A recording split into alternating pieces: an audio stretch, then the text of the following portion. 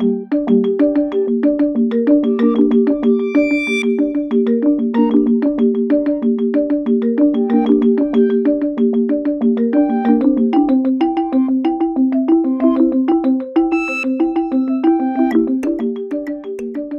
welcome to the new season of How to Win Arguments with Numbers. We look at how statistics can inform our understanding of the human world. I am your host, Jack Bridgewater, and this season we're going to be looking into the study of elections. Often the assumption is that elections now are different. People vote for parties, politicians and outcomes that they wouldn't have in the past.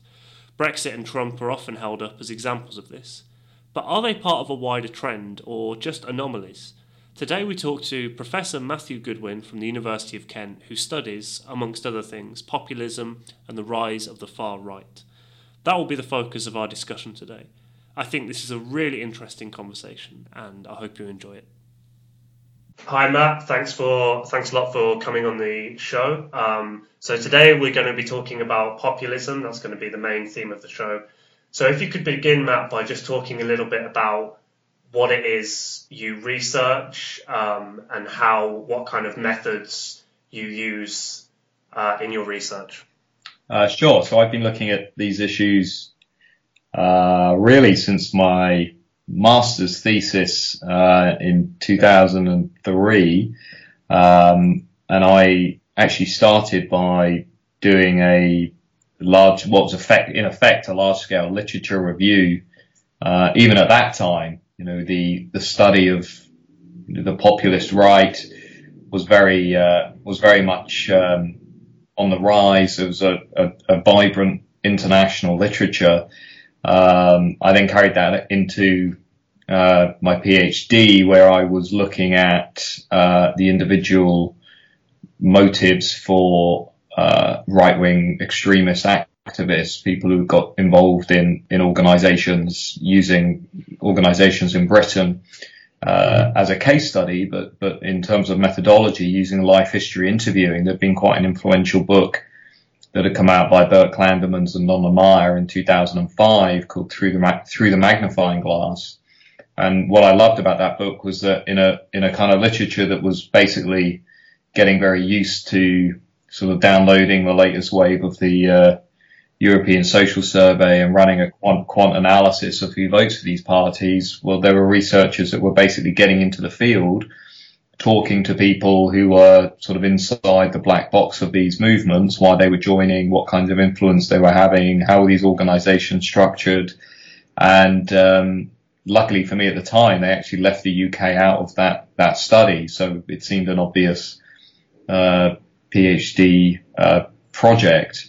And then, once I'd completed that, and, that which had involved around, probably easily upwards of 70 interviews, all face to face, I then went into a postdoc, at Manchester, turning that research, into a book and some articles, and began to collaborate, with others looking more at radical right party voters. What were their socio-demographic characteristics? What were their motivations? To what extent were they driven by race, sort of racism versus kind of xenophobia and immigration skepticism? Did some more work on party members when some leaked data was released, and then began to look a little bit more at Euroscepticism in Britain, because obviously our political climate was changing, and also that literature was beginning to ask some interesting questions about what was behind rising Euroscepticism across the continent. What was the nature of that? Was it sort of rat choice, cost benefit calculations? Was it identity, sociotropic concerns? And I started to look at that, and in particular look at the rise of the UK Independence Party, and then, having answered quite a few questions there, began to move a little bit more broadly into work on populism more generally. And I'm just finishing up a book on the rise of national populism in the West. So I think, that's my own personal story. But when you look at that sort of literature, I think it's fair to say, I certainly view the beginnings of that research really as beginning in 1988 with a book by Klaus von Behm, an edited volume, which is considered somewhat of a classic in the field. But then, through some pretty important contributions in the 90s by people like Herbert Kitschelt and Hans-Georg Betz, Piero Ignazzi, and then basically you get to 2000 and that field of research absolutely booms and also becomes more methodologically rigorous and sophisticated, and starts to use a whole host of quantitative methods, in particular some experimental work as well. Also becomes a little bit more interdisciplinary, drawing on social psych and sociology, social movement studies. And it begins to be a bit more of an interesting crossover.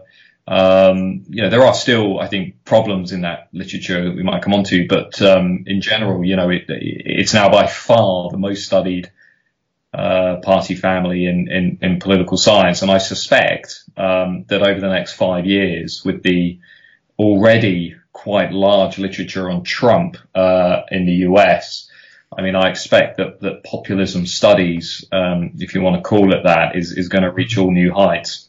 So just following up on something you've said in that then, it seems like it's quite an exciting time for a change in research methods in how we approach populism. So do you think in the last few years there's really been a change in how we think about populism and how we try and measure it?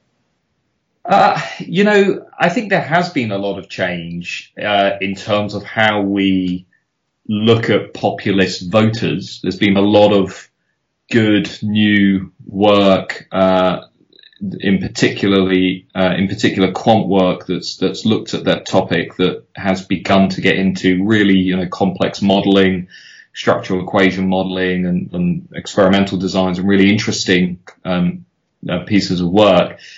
I think some of the old debates are still very much there, and perhaps a critic might say they've not moved on too much. We're still debating what is populism. We're still having some pretty vigorous conceptual debates that, to be honest, I'm not entirely convinced to push things on all that much.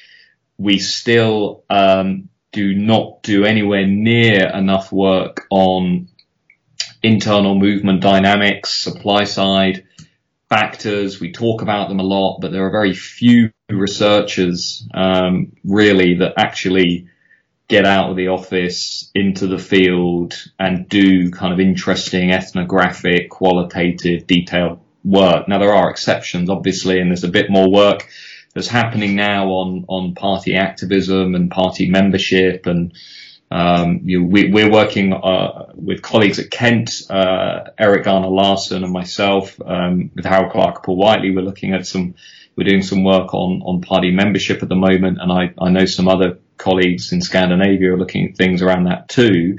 So we're beginning to understand the sort of inner core of populism a little bit, but there's still nowhere near enough research on that. When you contrast it, for example, with take social movement studies and just the amount of work that has been done on progressive social movements of various types, nuclear disarmament, environmentalism, civil rights, women's rights, you name it. The internal movement dynamics are studied left to right and up and down.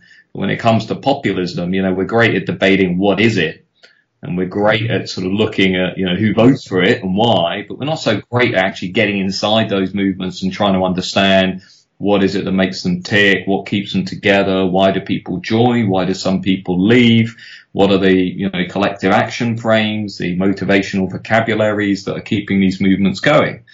And I think, the literature has also been kind of dealing with the fact that all of this has been growing as, the actual real world topic, if you like, has been booming as people have been studying it. And I think that's been interesting, sort of seeing people, study, well, what is the Freedom Party doing in coalition government, right? So for the first time in the history of populism studies, really, we had a few cases in the 90s, but now, the study of what populists do in power is actually, I think, developing quite quickly and is far more mature than it was when, you're looking at, say, I don't know, what the Lega Nord did in, the early 90s. So I think there are avenues that are opening up that might not have been there for PhD students and postdocs in the 90s, or perhaps even so much in the early 2000s. And I suspect that Trump, as I said earlier, I think the Trump presidency will add to that. But there is a risk, and I do think actually this is an important point. There is a risk in populism studies, which I noticed at the American Political Science Association conference a year or so ago, which is that the American scholars and the European scholars may well find themselves developing two parallel literatures. I think that would be incredibly unfortunate. I think the goal should really be to try and integrate our findings and insights and trying to compare as much as possible. And I didn't see much of that at the APSA conference. I saw a lot of American exceptionalism, if you want to put it like that. I didn't see much engagement with a literature that's 20, 30 years older, and that's a shame. But we see, that's an interesting point, Matt, because we see that problem with, say, the literature on partisanship as well. Obviously a very big literature within political science, but there's really a divide between European literature and American literature that I think has probably never been bridged. And it's interesting to hear that that's maybe happening in, the study of populism as well. Yeah, I think that's true. I think, obviously a lot of American political scientists, coming out of, the old Michigan tradition and so on, have always felt that, and it's partly reflects the debates in political science. I think they've always felt that Europe is perhaps a bit regional, not necessarily, perhaps as important. And as a consequence, I think a lot of people now are viewing, say, the Trump presidency as being a byproduct of, America's long and difficult relationship with race and viewing it as a byproduct of factors that are fairly unique. But of course, as we're now discovering, a year and a bit on from Trump winning the election, well, it's a pretty consistent story of what we see in Europe. I mean, when you boil it down, the drivers, the demographics, the underlying, broader discussion, and even the local context, ethnic shifts and so on, it's a very, very consistent story, I think, with what we would expect to have found based on the research in Europe. So I think the challenge for populism studies is now to try and actually bridge that, do more comparative work, and also to begin to, look a lot more seriously at things like movement dynamics and the supply side, and try and try and be as innovative and methodologically innovative as possible. It'd be good to talk a little bit about comparisons between Europe and America and recent examples of populism. But before we go on to that, I want to just ask the kind of age-old question. What is populism? That I would encourage readers, obviously, to go and read your upcoming book. But before we move on any further, could you just give me a quick soundbite of, what is populism? Yeah, this is this is a debate that will never ever end, and it's something that my third years at Kent, who do my third year module on the radical right, are always slightly taken aback by how contested some of the literature really is on this. Let me tell you, one of my favourite writers on this issue is Margaret Canavan. I think she's brilliant, and I would advise anybody who's interested in getting into this literature, or certainly reading it, beginning to get into it, to look at her 1998-99 article in Political Studies, Two Faces of Populism. Really good article, where Canavan makes the point actually that, when you boil populism down to its core, and this I think also feeds into the debate that we're having about Brexit and Trump, is that populism by its nature thrives off of a enduring tension within liberal democracy between what you might call a more pragmatic, rational choice, bureaucratic style of politics, which I think had a lot of overlaps with the Remain campaign, very rational, very cost-benefit, very technocratic, very unemotional, very dry. And on the other hand, a more redemptive vision of democracy that views politics as bringing the people salvation, bringing them closer to decision making, being far more emotional, being far more passionate. And of course, liberal democracy can never fully satisfy those two competing factions and competing wings. So there will always be, in the words of Canavan, there will always be room for populism, which becomes something like a shadow hanging over democracy as it continually evolves. And I think, that points to the fact that, we've had very sensationalist, alarmist debates about what's happening in the West. But, once you get into this literature, once you read you look at the old, what I would consider to be the classic stuff on this, Seymour Lipset, Earl Raab, for example, some of the early work in the 1950s, 1960s, Richard Hofstadter and others, the populist tradition in both the West and Europe is long, is rich, is entrenched. Certainly is unlikely to go anywhere anytime soon. I think that speaks to Canavan's point, because there will always be people who are looking for a political movement that claims to speak on behalf of the good people versus the corrupt, distant, and perhaps at times evil elite.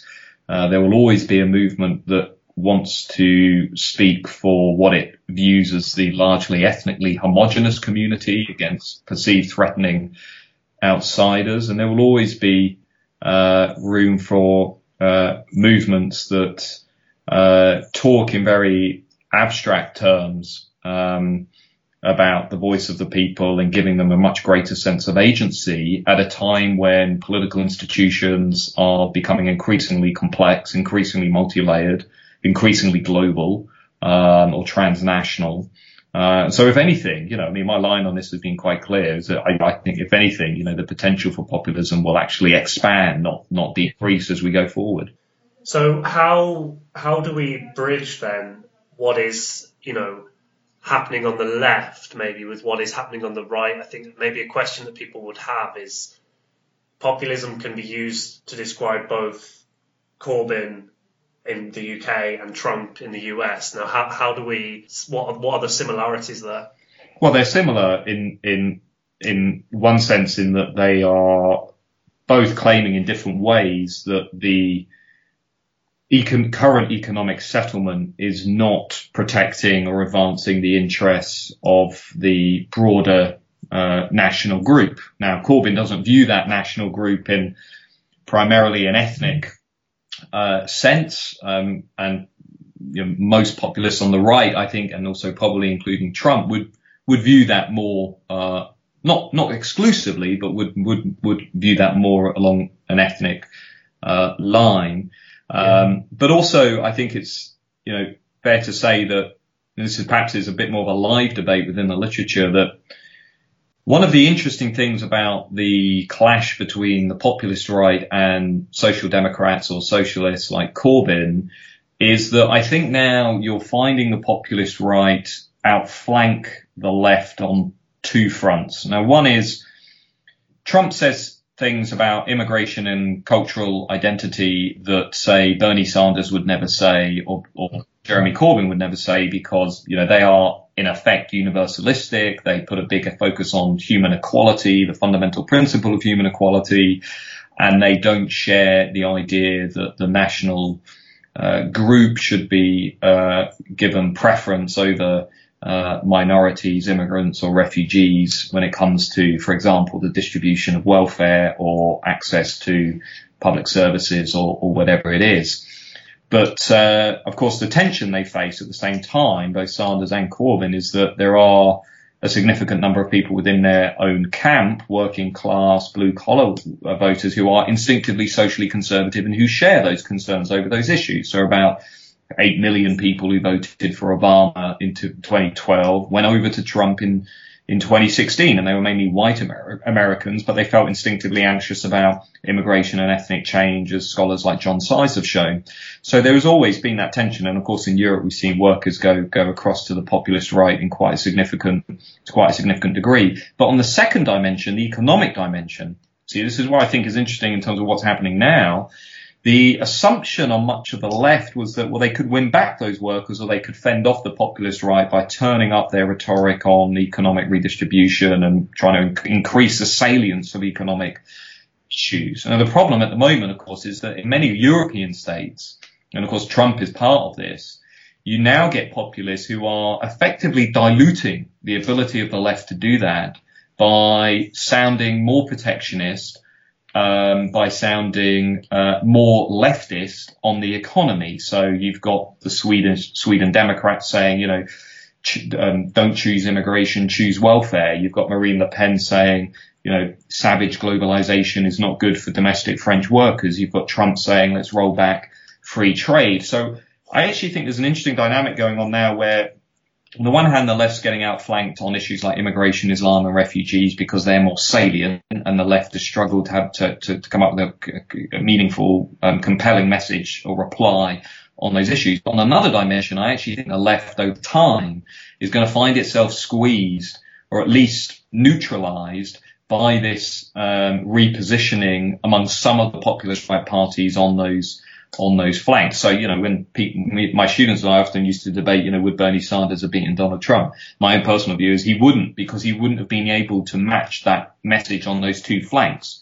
So he wouldn't have been, on the one hand, he would have been able to mobilize a core Democratic base on the economic dimension, but he would have still lost those workers, and those, Democrats and also a lot of the mainstream Republicans, on the identity axis, because, ultimately those concerns over migration and identity are not rooted in objective economic concerns. And this is obviously one of the big miscalculations in my personal view that the left has made, over recent decades.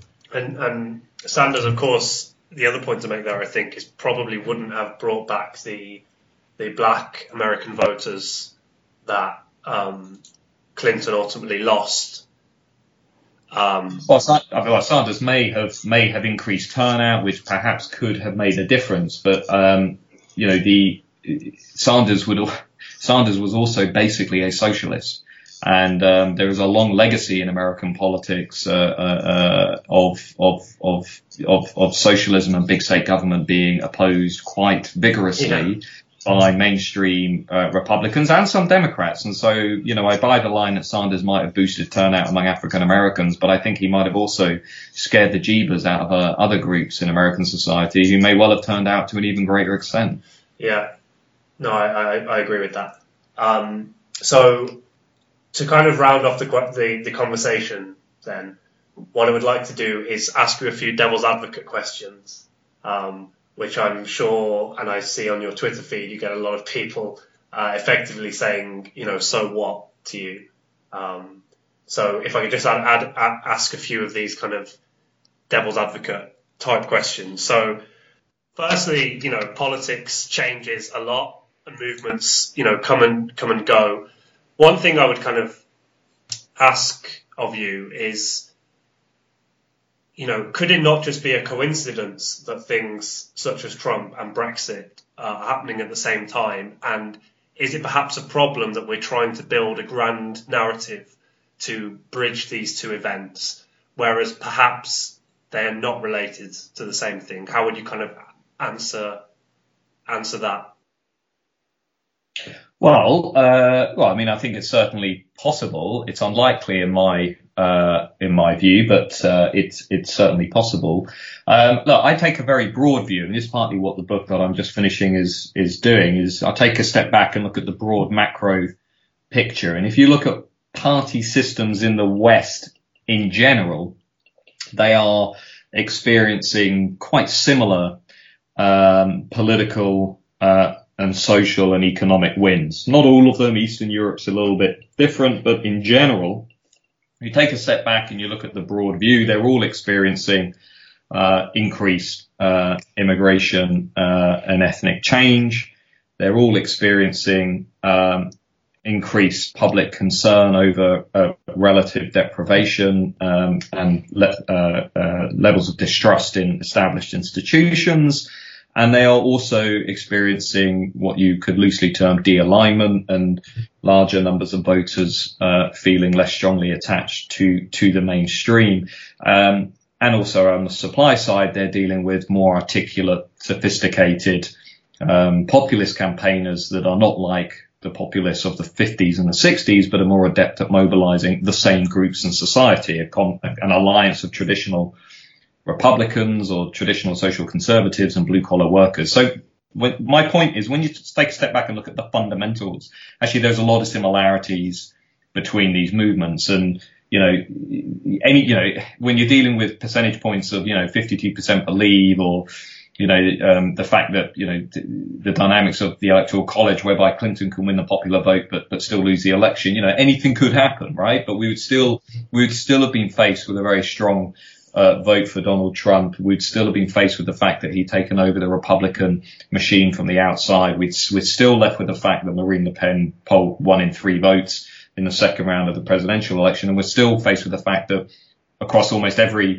across a large number of European party systems, populist parties on the left and the right, but in particular on the right, are achieving election results that you just really wouldn't have seen in earlier years. You know, to go back to the literature, when I was doing my PhD, there was an unwritten law that you never have successful populist parties in Britain, Sweden, Germany, and the Netherlands. I mean, that was basically the unwritten law. You'd always have chapters at the end of edited volumes that would explain, you know, well, why not in Sweden? Why not in Britain?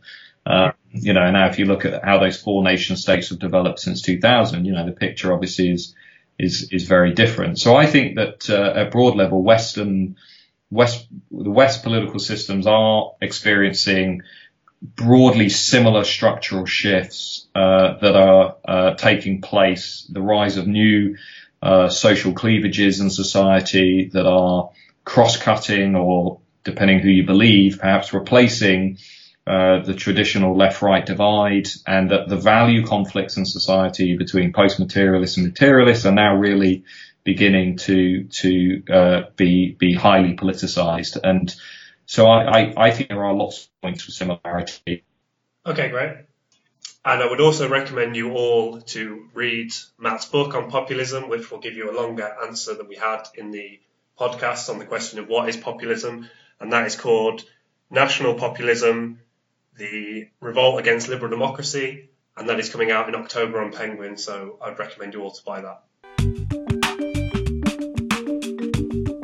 This has been How to Win Arguments with Numbers, which is a production by the Q-Step Centre at the University of Kent.